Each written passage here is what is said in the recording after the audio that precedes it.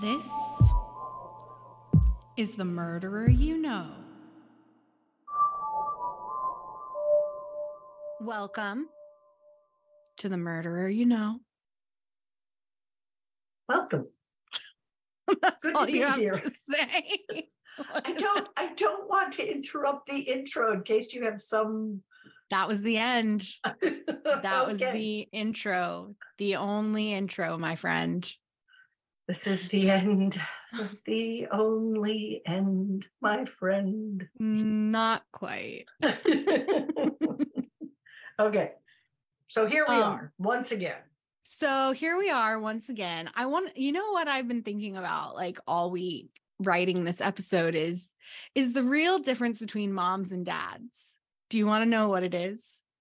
This is your theory. This is going to be your master's my theory. thesis. This is my master's thesis on the difference between moms and dads. Listen. Okay, I'm ready. When I wanted you to come on the podcast to talk about some people you knew, you came and you did not leave. And you're still here. I'll leave. No, and you did like 3 or 4 people that you knew. It was a whole thing. So today we're going to talk about someone that Dad knew. And I asked him if he wanted to be on the podcast. Like nothing, he didn't have to do a master's thesis. Like, just did he want to come and say, was the lady nice? Was she friendly? Did they get along? He said, nah, I'm good. I don't really remember anything about that. I was like, okay. So the difference between moms and dads is moms like to be supportive and chat a lot. Dads don't remember anything and don't want to chat.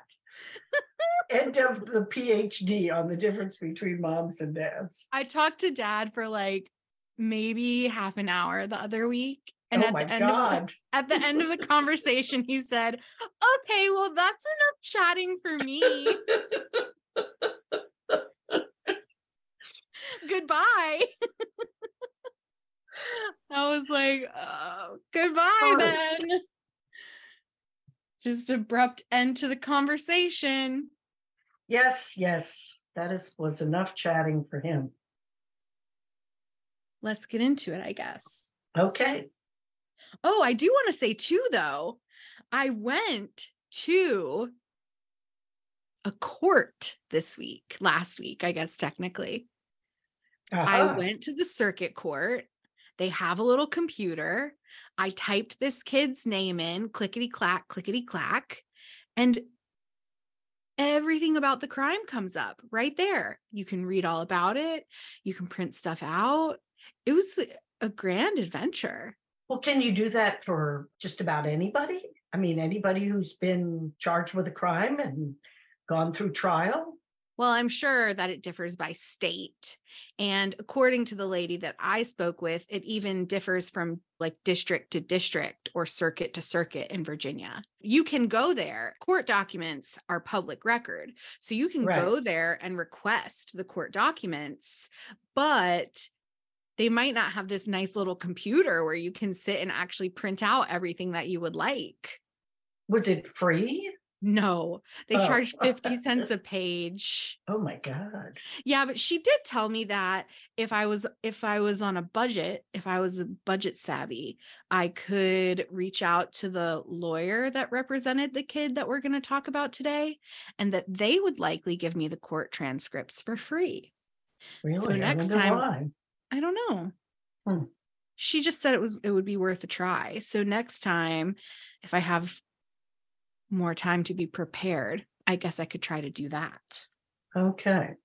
It was very interesting, though. It was a very, I hesitate to call it fun because of the horrible subject matter, but it was interesting. It was interesting. Enlightening. Enlightening. That's the one. And easy access to information, because I know you've had some issues with FOIA requests in the past. Yeah, lately I've been having a lot of trouble with FOIA requests. So it was nice to know that this is an option, and it was a pretty good one. Sounds like. So our story begins, well, it doesn't begin. I guess our story begins in 1991 when the young man we're going to talk about today was born. But in 2010, the year the crime was committed, the guy in our story today was 19 years old. Mm. In his life, many people described him as a good kid. They said he loved his mom and was incredibly close with her. Even as recently as 2009, so that's just the year before this crime, he was in advanced band class at school. He was a bassist in the president's own concert band and the superintendent's jazz band at his school. The second of those two, at least, was a pretty big deal from what I could find. You had to audition, and this group of kids regularly performed at pretty high profile events for the governor, for congressmen, for the Navy, for city council, and those sorts of things. In fact, he actually played both the electric and the double bass. I don't know what that is, but sounds good. Well, do you mean one of those like big wooden bases that sits on the floor that you use a? Yeah. Wow. He was described by the band director as being incredibly creative, having a meticulous attention to detail, and always being willing to take on new challenges. He was a natural leader, known to be kind and helpful. He was always coming to the aid of other students in band and readily made friends with many of the other kids. In addition to his musical talents, he was the sports editor for the school newspaper and was also the captain of the school volleyball team. This is making me very sad. It is sad. The band director also indicated that he was a motivated student and was always enthusiastic and dedicated. He attended church every Sunday with his mom, and at church, he sang in the choir and also performed in the band there. Just your model teenager. Seems that way. But he did also, like most of us, have his struggles. Although he was always close with his mom, he was very disconnected from his dad and even was sent to counseling when he was 12 at his request for help with the disconnect he felt toward his dad. Were the parents together? They were. Okay. So They it wasn't were like his dad, that they were divorced and he never saw his dad. The dad was in the house. I mean, I don't know these people. It sounds sort of like the kid felt that it would have been better if they weren't together. Apparently, they fought a lot. They argued constantly. They didn't sleep in the same bedroom, which really bothered him. Apparently, his dad was very disrespectful toward him and toward his mom. And he believed that his dad had a number of extramarital affairs, Oh my even though his goodness. parents were together. And his dad was basically never home. He was a police officer, which I thought was interesting because I don't typically think of police officers as traveling for their jobs, but apparently he did travel a lot for work. And when he was home, he basically, this is all according to his son, the kid, the subject of our story today, but he says when his dad was home, he didn't spend any time with his son at all. Well, it does happen. I mean, there are lots of parents like that. Now, was Yeah. this boy an only child? No, he had two brothers, two older Older? brothers. And a lot older? I'm assuming if he was in high school at the start of our story, were they already gone and out of the house? Yes, they were. And do we have any idea about his relationship with them? No, Hmm. not from any of the court documents that I very conveniently printed out from that handy little computer. Yeah, Although I will say, since we're not talking legal this week, I didn't read through the transcripts in their entirety yet, as they are 160 pages. So if I find anything in there about his relationship with his brothers, I'll let you know next week. I'm just wondering when he was seeing a counselor about his relationship with his father, I wonder if he had the support of his older brothers, somebody to reach out to, or if they were just happy to be out of the house, if they felt the same way about the dad. Yeah, I'm not sure. It's a good question. It's a very Yeah. interesting question. So he was pretty good kid, involved in a lot of things, but he was very unhappy with his father and his parents' Yeah. relationship. Yeah. Got it. And as time passed, he did sort of start to act out. According to some of the documents I've read through and statements made by his family members, he started using marijuana at the age of 12, so around the time that he started therapy. And he started using other drugs such as cocaine and Adderall, which he was prescribed. He was prescribed Adderall starting in 5th grade for academic struggles, but he started dabbling in some of these other drugs by the time he was 16. He had also been prescribed Xanax and Zoloft at various times in his life. He himself denied doing any drugs other than weed and magic mushrooms once. Magic mushrooms. So hard to say what the truth may be. Yeah, sometimes we have difficulty being honest with all of our failings. He made new friends who his family members weren't very fond of. And shortly, he began to skip class and became pretty rebellious. Somewhere in the 2007 to 2009 timeframe, there were actually conflicting reports from his dad and his uncle as far as which year it was. He ran away from home. Well, this actually came up I've been calling it the trial, and it will be interesting to talk to in my brain by calling it, is what I mean.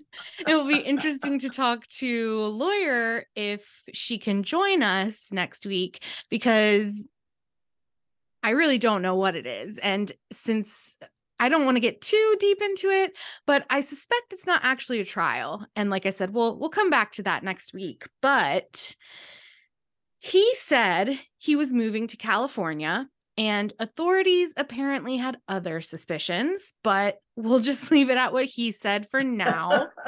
Okay. And he was dating a girl who had a kid, and he thought the kid was his. So apparently he just picked up his whole life and just decided to go off to California with her.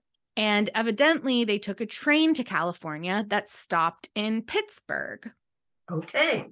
So he said the station was kind of crazy and overwhelming. So he actually stepped outside to make a phone call. And when he stepped outside, he was approached by an off-duty officer who asked him how old he was and what he was doing outside after curfew, because evidently it was like 2 or 3 o'clock in the morning. Well, how old was the kid at this time? He was 17. 17. Wow. Okay. Yeah, because there was some confusion between the dad and the uncle about when exactly this happened, but according to the kid, it happened in 2008, which would have made him 17. So technically, So he was, I guess, too young to be outside after curfew. but not too young to buy 2 train tickets to California and travel there by himself. Well, he did say that his girlfriend at the time was 18. So maybe she bought the tickets. She bought the tickets, yeah. He didn't get too much into like logistics of who bought the tickets and what they packed in the suitcases. Wasn't really integral to the story. Did they pack any snacks? That's all I want to know. The important stuff. Absolutely.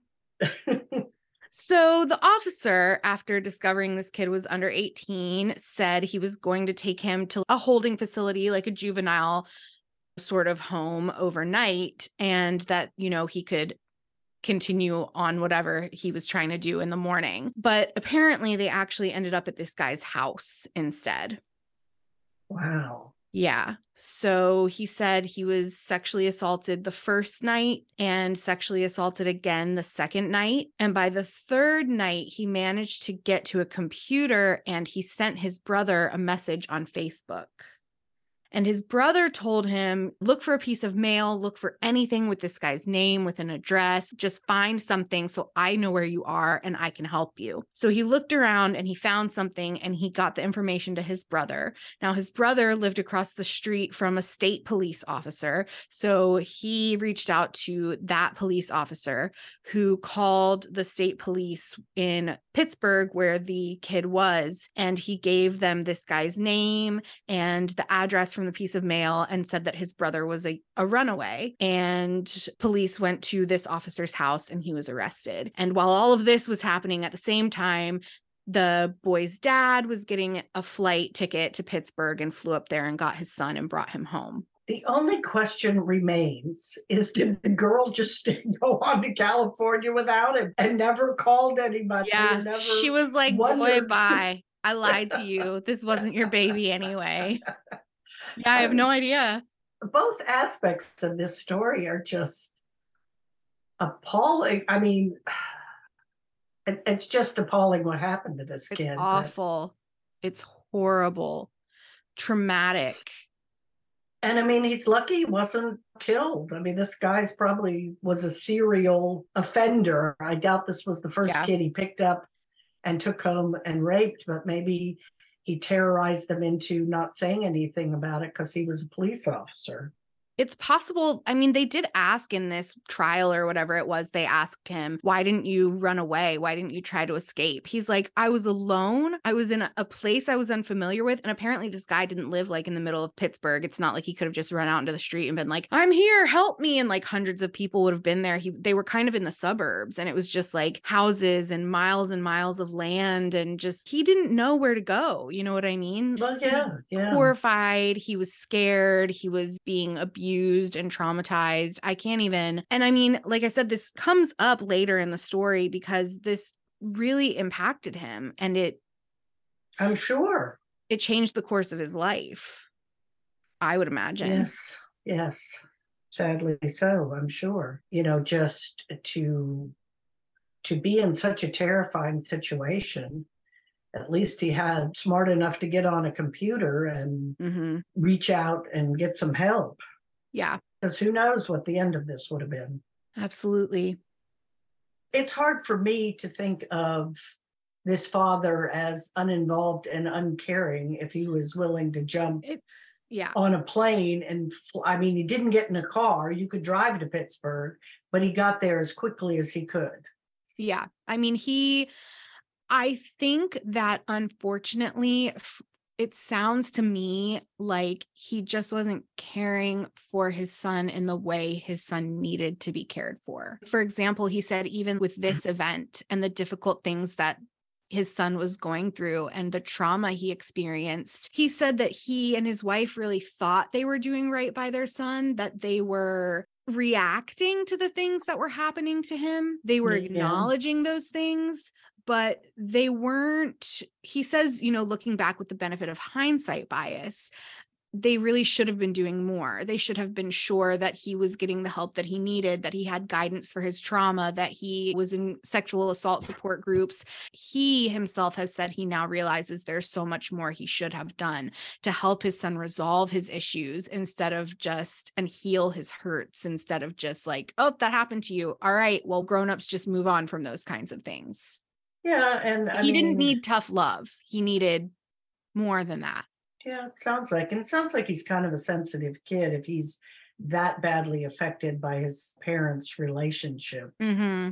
But what happened with this person who assaulted him? Was he ever caught? Yeah, so according to the kid's statement in court, because like I said, they did bring this whole event up, and we'll talk a little bit more about it next week. Promise. But according to the kid, he was charged and convicted on 3 felonies. The guy who abducted him. Yep. And I mean, there was no indication of, because either the dad or the uncle said something about this guy being the chief of police. There was no indication from the documentation I have of who this guy was, if he was the chief of police, just that he was an officer, an off-duty officer of some sort. And I did do a quick Google, but, 2008 was kind of a while ago, and a lot of things have happened in Pittsburgh since then, even horrible You things think? involving police officers. I guess, unfortunately, that's not necessarily a surprise, but I didn't find anything. So, I'll maybe keep at it a little bit and see what we can find, but I didn't turn anything up. I couldn't find any other information on it. But after he returned home from Pennsylvania, he was never really the same kid. His behavioral and legal struggles became even more severe. And by 2009, he had been charged with at least 7 felonies as a minor, Oh my mostly for God. mostly for nonviolent crimes, breaking and entering, possession of marijuana, those sorts of things. But 7 felonies still feels pretty major to me. Oh, I couldn't agree more. I mean, how old was he at this time? 18. Oh, 18. So in 2 years from this traumatizing event, he just like really went to pieces. And yeah, I mean, you would think at some point the parents would have said, oh my God, we need to sit him down, get him. I wonder if he was still seeing a counselor then, or if he had moved on Yeah. from that. It didn't sound like he was still seeing a counselor. And I just think, I just think it's unfortunate. Not to, obviously, no one knows what would or wouldn't have happened if things had gone differently. But I think that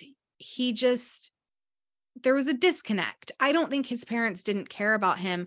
I mean, his mom went to every court hearing with him. She constantly stood by his side, defended him, made sure he had good representation, made sure he had everything that he needed. She was often described, though, even by her son, as the only person who loved him unconditionally. So there was some sort of potential disconnect between him and other members of his family, especially where he really didn't feel loved in a way that maybe they just had different love languages. Maybe they were loving him in a way that he couldn't understand. Yeah, and I think that moms tend to be those people who love you unconditionally and make excuses for you. And his father was probably, if he was a police officer, I'm guessing kind of more of a hard ass. Yeah, probably a tough love guy. Yeah, and saying, move on. You made a mistake. You ran away from home. I mean, kind of almost probably implying that he brought it on himself or something. Well, let's hope not. Let's hope not. So again, around the time of these crimes, we're still sort of here in summer of 2010-ish era. He was working on again, off again jobs in construction and landscaping. Seems like they were definitely more off again. And by the time of the crime we're going to discuss today, in the late summer of 2010, he was mostly just lazing around, doing drugs, and spending time with his friends. He was, in a lot of ways, typical teenager, out and about at all hours of the night. And this was causing some strain in his relationship with his mom. He was also serving weekends in jail for one of those previous felony convictions. Has he graduated from high school at this point? To be honest with you, actually, I couldn't find if he actually graduated. He is not in high school anymore. I don't know if he graduated or dropped out. Yeah. Like I said, I haven't read the court transcripts yet, but none of the other documents I have reviewed mentioned his graduation. I had some character references that talked about the 2009 school year and his excellent performance and all of his positive qualities, but nothing I read talked about his graduation. So sad. By the beginning of August 2010, his dad was out of town and tensions were very high at the house. And the tipping point really seemed to come when, during the first week of August, his mom was kicked off of her car insurance policy due to her son's prior convictions. And also due to his prior convictions, her rates were going to double to a new premium of $5,000. I'm hoping that's a year, not a month. It didn't specify. I am also hoping it's a year. But if it's a month, it could really explain why she was so pissed. Because so stressed. Yeah. And this was entirely her son's fault. And since she had a full-time job with an hour round trip commute each day, and that's without traffic. And for those of you from this area of Virginia, there is never not traffic, especially going through 6-hour bridge tunnels, which she had to go through twice a day, every day, to and from work. And she asked her son, who had no job and stayed in her home rent-free, to go to his probation officer's office and get a report of all of his various charges so that she could try to fix this insurance issue that she was up against. And this all brings us to August 9th, 2010. Are you ready? I guess. It's Well, they're all awful. sad. It is awful. It's awful. It's very awful. Here we go. The perpetrator's mom got up around 8:15 that morning to go to work, and her son later said that she seemed pretty upset. She reminded him to go and get that paperwork that she needed from his probation officer. And they were arguing pretty intensely back and forth about this subject until she left for work, at which time he started his day of sitting around the house and hanging out with his friends. She was calling him pretty frequently throughout the course of the day. And one specific call he remembered was when she called him at lunchtime to ask about those papers she requested. And he decided he would lie to her. And he said he did go to the probation officer's office. Is that how you say that? Officer's office? Officer's office. Sounds like too many offices. I don't know what else you would call it. His bureau, I mean, his place of employment, his hangout. He did go to the probation officer's hangout. I like that. But they were going to need a couple of days to get the paperwork together. Okay. During the call, his mom sounded pretty upset and stressed out. Well, I have a question. It sounds like she was the only person affected by the car insurance. She paid for the insurance. So the father was not. I don't know. She hadn't told him, I guess. Maybe. I don't know. I don't think it matters. I mean, if you and your spouse or you alone suddenly had a bill that had doubled in price, wouldn't you be trying to resolve it? Her husband was out of town. True. Maybe I would just stay at home and hang out with my friends. It's what everyone should have done. So he lied. He came up with this very elaborate lie. Yes. That evening, he retired from a hard day of hanging out around his house, and he went to spend time with some friends. They had Subway for dinner. They hung out into the wee hours of the night. They played something called water ball, which, I don't know, sounds fun, maybe. They smoked a bunch of weed. They drove around to and from various houses. He dropped some people off at work. Just a bunch. There was a bunch of stuff going on. The works, all kinds of things. At 5:30 a.m. on Tuesday, so this is the next day, the 10th of August, his mom called him asking where he was and asking if he had gotten the paperwork. He said later that she didn't sound very happy and that she actually got so frustrated that she hung up on him during the course of the phone call. Tuesday was another day out on the town, taking friends to and from work, bouncing around various houses, apparently babysitting people's children. I don't know who was doing that because there was also lots of weed smoking and just generally killing time. Unemployed teenage shit, I guess. I guess it just sounds so. Don't people get tired of just doing nothing?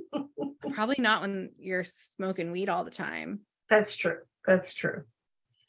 It really inspires that desire to do nothing, you know? I guess so. So on Tuesday night, which was really Wednesday morning, very, very, very early Wednesday morning, he finally went home to sleep in his own bed. He arrived at 2 a.m. and his mom was still awake. Do you want to guess what she asked him about? The papers. Yes. She asked him about the paperwork, and he lied again, saying that he had an appointment to go and pick it up the very next day. Now, this is a he said. We will not hear from the mother about her version of events. Nope. But he says his mom got angry and threatened him with a baseball bat. She told him he needed to get out of her house and that he was not welcome to come back. But then she sort of said, forget about it.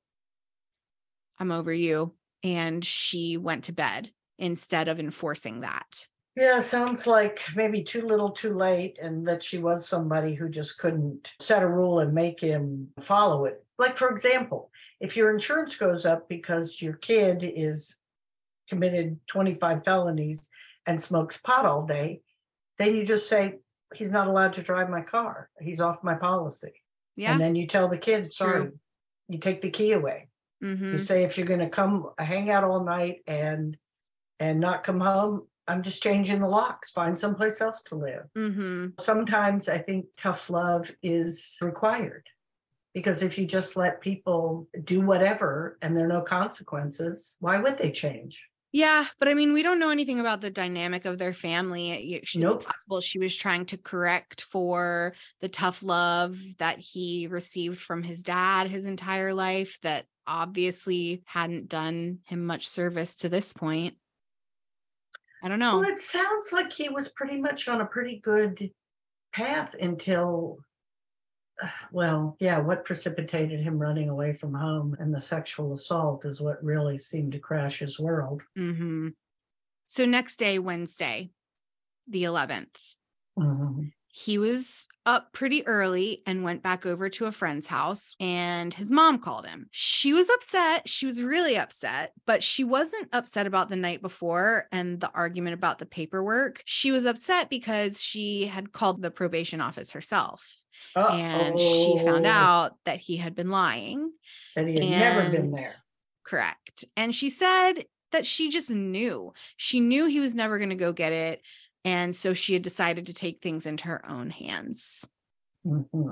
At 5 o'clock that night, when he went home, this multi-day fight that he and his mom had been in really, really escalated. She said she was tired of his lying. She was tired of him sitting around and doing nothing, and that she was upset that she had to take time off of work to go and get the paperwork herself.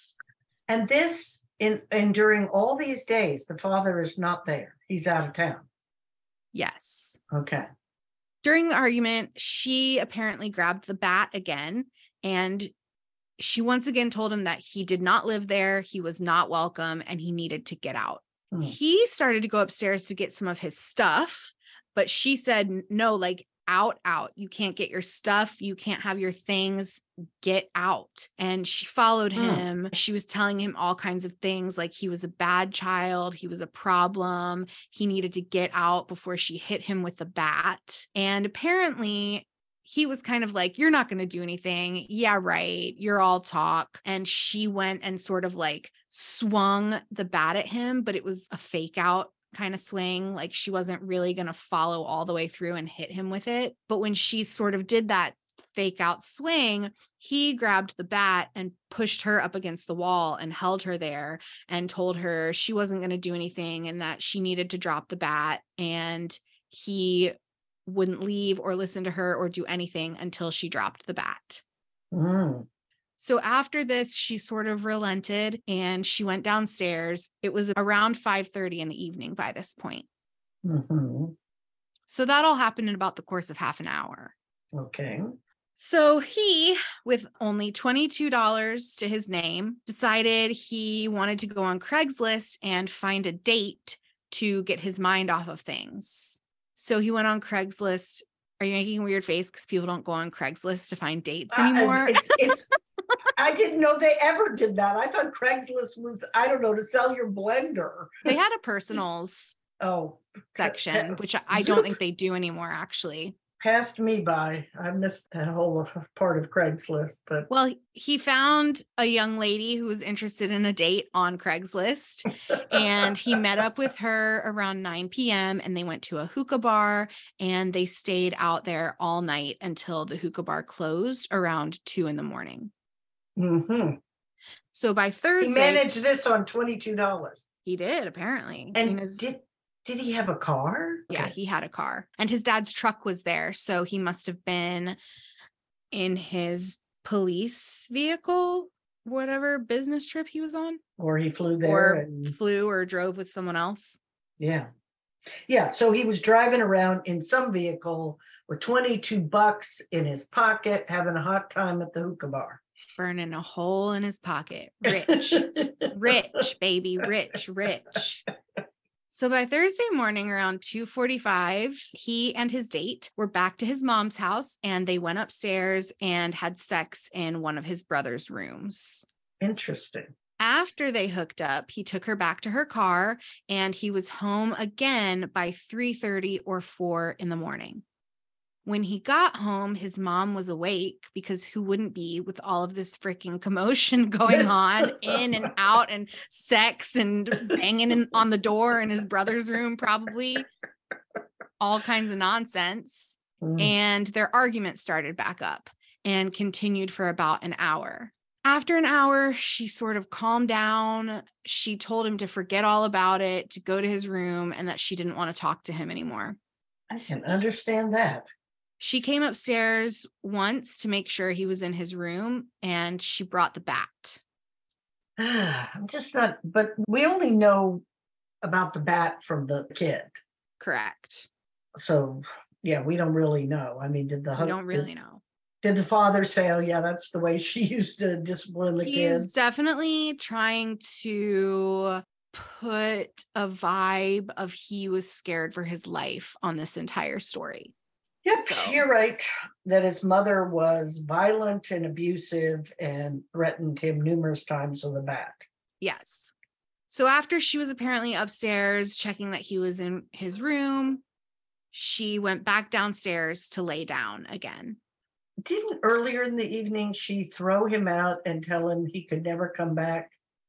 And then he comes back. Correct. Yes. And But I mean, I guess unless she's going to go, I don't even know if Walmarts were open 24 hours back then. Unless she's going to go to Walmart and get a new doorknob that moment, I feel like it's kind of hard to enforce. you can shove chairs underneath the doors. I don't know. Well, he was in his room stewing. He was really, really upset, and he could not calm down. And after a little while, he got his car keys and got a spare key to his dad's truck. And he went to his dad's truck and opened it and reached behind the passenger seat to where he knew his dad kept his spare gun. Wow. His dad always told him that the gun was for protection. So we're trying again to drive that scared vibe home. Right. And that if he needed it, he could go get it at any time. He went back in the house and he went right up to his mom. He believed she must have been sleeping because the TV was off and she wasn't moving. He put the gun up against her head and he pulled the trigger. He pulled the trigger once, twice, 3 times, but nothing happened. No bullets. I'm guessing the safety was on. You would be guessing correct. I gather this kid didn't really know a lot about guns. I don't know. I mean, his dad told him to go and get a gun of all things for protection, but never taught him gun safety or how to use a gun. Yes, obviously, I think there's a lot of that probably going on, unfortunately. People have access to guns, but they don't know anything about them. It's true. That is very true. So he panicked and ran upstairs. He was really scared that he might have woken his mom up with all of this clicking and like things pushed up against her head. And in his room, he tried to cock the gun back, but it wouldn't move. So after 2 attempts, he finally pulled the safety down and was able to get bullets into the chamber. He tried this twice and he removed the bullets and laid them on his bed. Okay. He then put his work gloves on and he went back downstairs. His mom was still not awake. So this time he stood about 15 or 20 feet from her and pointed the gun sort of down and across the room toward her without looking in that direction. And he pulled the trigger again. This time, the gun fired and he hit his mom. Damn. After she was hit, she sort of tried to sit up, was moving around a little bit, struggled for breath. She was reaching around, maybe trying to figure out what was going on. I'm sure she was shocked and surprised. And her son went over to her and held her hand, which she was reaching out around the room, feeling for things. And she grasped his hand really tightly.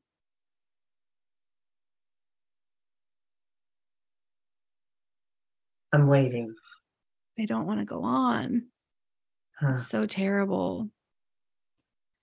So he's sitting there holding her hand.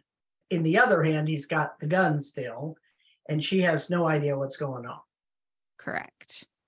Did he say if she was speaking or just sort of flailing around? She wasn't speaking. She was sort of gasping for air. There were some gurgling sounds, but he didn't indicate that she tried to say anything. Okay. After a few moments, he took a pillow, and with the other hand he was not using to hold her, he held it tight over her face for 5 minutes. And she was squeezing and unsqueezing his hand and flailing around and fighting to breathe for 5 minutes. Finally, she let go of his hand, and he sat there with her for 20 minutes, still holding her hand. After 20 minutes passed, he realized what he did and he started to cry. He said he first thought that he would go upstairs and take his own life, but instead he opened the back door and looked out into his yard and came up with a plan. He went to the garage and got a storage tote, and he put the pillow inside, and then he placed his mom inside on top of the pillow, and he pulled her out into the yard. Must have been a big storage tote. That's what I thought too. Where she was a very small person. Let's see if she was small. Hold on, give me a second.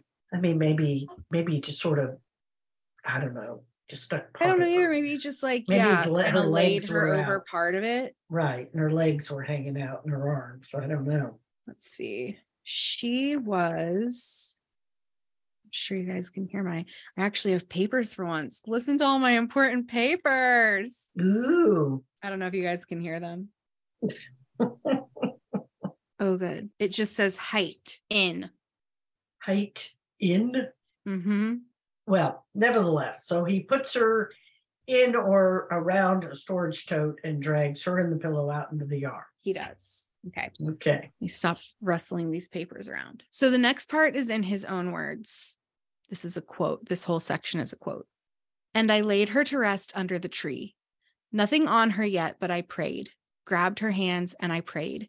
The same prayer she used to say to me when my mom and dad always got into arguments, told me everything was going to be okay. So I did that prayer, and I went in the house and I got a cold blanket, and I just sat out there and I covered her with leaves. I put the blanket over her, and then I covered her with the leaves, and I grabbed her hand one last time, said, 'I'm sorry. I didn't mean to do this. I didn't mean to do it.'" Yeah, just. And then he went back into the house. He took the mattress and he cut a small area out around where her head had been, and he put the mattress under the back porch. This kid just sounds to have like Herculean strength to me. He's just moving entire mattresses and dragging, I don't know. Well, he's probably, his adrenaline is pumping. Yeah, he's That's probably true. really fired up, and he's just running around like a whirling dervish doing stuff. Yeah. I guess at this point, yes, he realizes I have to cover up my crime. Yeah. After he put the mattress under the back porch, He went back in the house and he gathered all of her things. And I don't know if he slept. I don't know what he did, but he didn't do anything else until the next morning. Okay. The next morning, he remember how I said he like took 2 bullets out of the gun and laid them on his bed? He grabbed those bullets and he put them in the pocket of some shorts he was wearing. He took his dad's gun back to his truck and he put it behind the driver's side. That's important because remember, his dad always kept it behind the passenger side. Okay. I'm going to pin that up on the wall. Double underline. Right. He put the gun behind the driver's side and he also put the 2 bullets there. Not in the gun, just laying there. Just laying there, all just laying there out in the open. He kept the shell casing from the spent bullet with him, and he shut and locked his dad's truck. He then got into his mom's rental car with all of her things, and he drove to Delaware and back several times, but he did drive to Delaware and stay for a little while. When you say all of her things, what does that mean? Like he emptied like her out cell phone, her wallet. Not like he didn't clean out her closet or I don't her think underwear so. drawer. I don't think so. Okay. I don't Just sort think of so. her personal Her purse, things. yeah. That if she'd left for the day, that she Exactly. would take with her. Okay. Exactly. And he drives back and forth to Delaware? Yeah. And he did some other things, like he tried to use her debit card unsuccessfully. Yeah, probably because he's not a woman. I don't know why. Maybe he didn't know her PIN. I'm not sure exactly in what capacity he tried to use it, but that's so he was trying to lay some kind of false trail that she was driving wildly around to Delaware. It's possible, although maybe he just didn't. He said he was just absolutely fucking terrified. Like he didn't know what to do. He didn't know where to go. And he knew he had done something. He said it was like the Twilight Zone. Like he almost couldn't even conceptualize what he had actually done. And he just sort of knew in the back of his mind that he had done something horrible and irreversible to the person who meant more to him than anything in the entire world. And that's all he could think about. Yeah, pretty horrible. Very. So on the 13th, the next day. Friday the 13th. Oh, yeah. Jeez. Because that's the day his dad got home from the business trip. Okay, so his dad gets home. Yeah, and I don't know if we're gonna go into this now. No, but I do have a question. So I'm trying to wrap my head around this. He killed her like kind of in the middle of the night, and then dragged her body outside, covered it with leaves, and that was the morning of Thursday. He killed her on the 12th, which was Thursday. Okay. So it must have been in the wee hours of the night. So she, I'm assuming, was supposed to be at work the next day, Thursday the 12th. So she doesn't show up for work. Correct. So then Friday the 13th rolls around. She's been gone. She's not shown up for work. Yeah. For a day. She doesn't show up for work. The husband actually came home because his wife was missing and hadn't shown up to work. He knew something was wrong and he came home knowing something was wrong. Yes. So somebody called and said, hey, do you know where your wife is? Because she didn't come to work. Okay. Yeah. And his son actually was the one that called the police and told the police that he hadn't seen his mom, hadn't spoken to her. She wasn't answering the phone. And where did he say he was? I think by that time he was home. Oh, okay. So he was back home and he said he'd been trying to get in touch with his mom, but he had no idea where she was, other than and that possibly driving back and forth to Delaware a couple of times. Back and forth and trying unsuccessfully to use her own debit card. Fucking idiot. Yeah. So the dad, he cut his trip short. He came home into this awful situation. And like I said, I don't know if there's so much still to unpack. I don't know if I want to break into little bits and pieces of it. Because we still have the dad coming home. We have how the kid was caught and why. We have some interesting information from a bail bondsman who was involved in the apprehension of the kid to a certain extent. We have some autopsy report information. We have a description of the crime scene from the stipulation of facts. We have several character witness letters. And we have the trial. Oh, and this kid, I guess he's a man now. This man is on meetandinmate.com and writeaprisoner.com looking for love. He doesn't have access to Craigslist in prison, so he has to go on meetaprisonerhotline.com, I guess. So we'll talk about that. Okay, well, sounds like the dad is there. The kid is claiming he can't get in touch with his mom. Everybody knows something is wrong. And that's where we're going to leave it till next week? Yeah. Okay. Do you want to do we need to be uplifted? Oh, I don't know. It seems so impossible to have an uplifted moment. I don't have anything super uplifting, but we could do a review from one of our amazing and fantastic listeners. Well, yeah, let's see how we're touching others' lives with these tales of woe.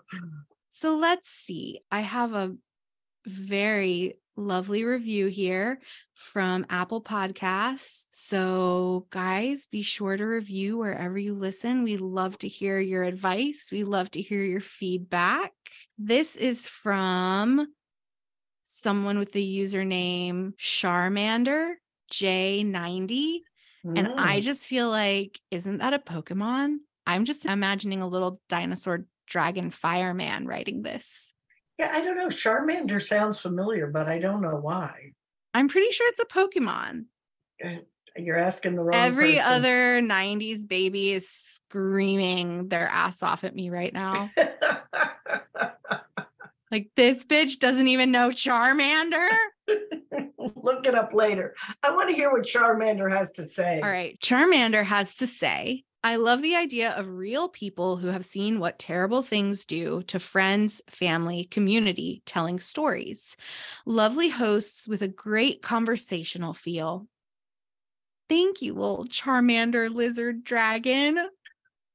Yes, I love you. Thank you so much for your encouraging words. We love to hear them. Yes, and as we were saying last week, I think it was last week, that is the worst thing about crime, is all the lives it destroys. Yeah. Not just the person who was killed, but just such a ripple effect. Mm-hmm. That's true. So devastating ripple. Yes, a very devastating ripple. All right, Mom. Well, do you have anything else to add? No, I don't. I'm looking forward to next week where justice is served. Even after my harassing of you, you are not going to add. What? You can go on our website. I'm supposed to add that? I don't even know that. Go on our website, murderyounknow.com. That's not the right website. Don't go there. Don't know what that is. That's what I'm saying. Don't ask me for that kind of stuff. I barely know my own website. You can go on our website, themurdereryouKnowPodcast.com, where you can join our mailing list and learn a little bit more about the show. You can reach out to us on social media. We're Murderer You Know Podcast on Facebook and Instagram. You can email us. We always love an email. murdereryouKnow@gmail.com. And reach out, please. We'd love to hear from you. We'd love to hear from you. Share your stories. A listener was telling me the other day that she was listening to the first episode of The Crime That Made Us, obsessed with true crime, that is. Mm-hmm. And you said something about like, Yeah, and it could happen to anyone. And in that exact moment, she was running through the woods on a jog alone. Oh And God. she just thought, panic, panic, fuck, get to the car. Sorry, didn't mean to ruin your day. Yeah, you ruined her jog. She'll probably Okay. never exercise again. All right. Well, ta-ta for now. See you next week. Lots Okay. to discuss. Can't wait. Bio. Bye.